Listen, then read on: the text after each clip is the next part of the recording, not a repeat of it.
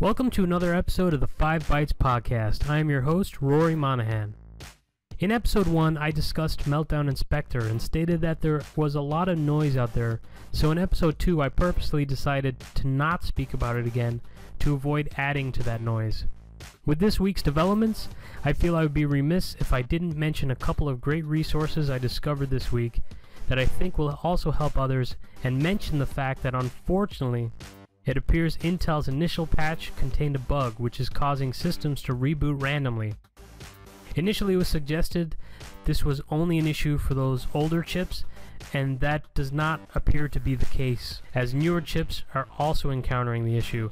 This is a big deal. Obviously you don't want random reboots occurring on very important servers in your environment. A follow-up patch is impending. This week, the great Login VSI announced it is giving away its excellent product to organizations to allow them to do benchmark testing for Spectre and Meltdown performance impact analysis. This would be excellent to use against a sample of the machines in your environment before patching and then again after patching. I encourage you all to try this out. It could be very beneficial in your efforts to counteract the ill effects by adding more resources where you identify they are required. Ars Technica also posted a really great article that goes in depth into why these patches will cause performance issues. I will share that link in this episode within the YouTube description and also on my site. Something I mentioned during the initial release of info on Meltdown Inspector on my own Twitter was that I posed my own question.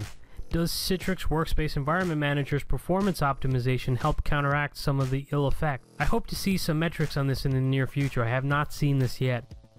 I suspect for those who don't currently have WEM deployed in their environment, it would in fact help counter some of the performance impact, but I of course will wait to see the data before I am fully convinced. Apple was also hit with a new security vulnerability exposed this week, just a few weeks after the disk encryption key bug and the massive root password bug. This bug was exposed by Abraham Masri, a software developer who exposed the bug which affects Macs and iPhones earlier this week on his Twitter.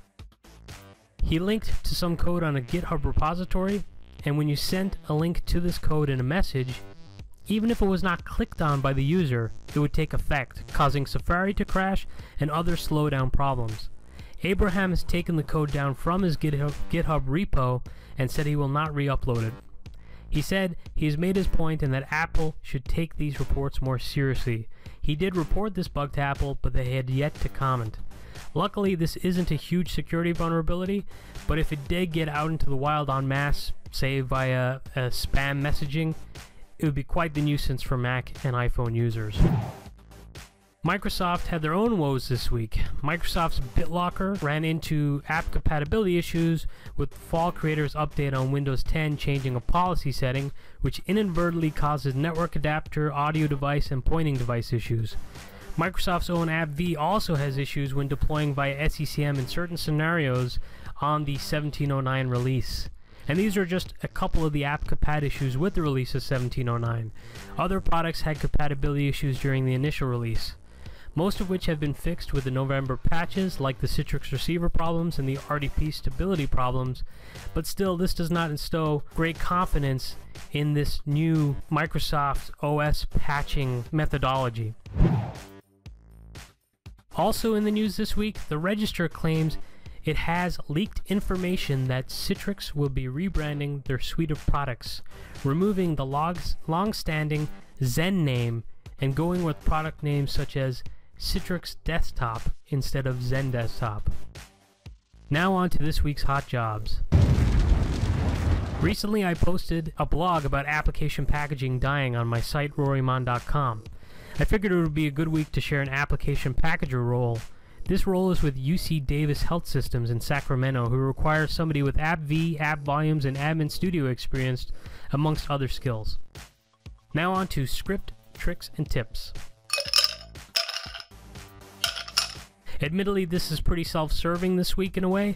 I am a member of the AppVirt Guru team, and this week, together with WhatMatrix, we launched an application virtualization product comparison on their site. With this tool, you could do a side-by-side feature comparison of the most widely used AppVirt products on the market. You can also export this to PDF if you'd like to print out a report. Many new powerful features will be added soon to make this platform even better, so keep an eye out for that. As always, thank you so much for listening.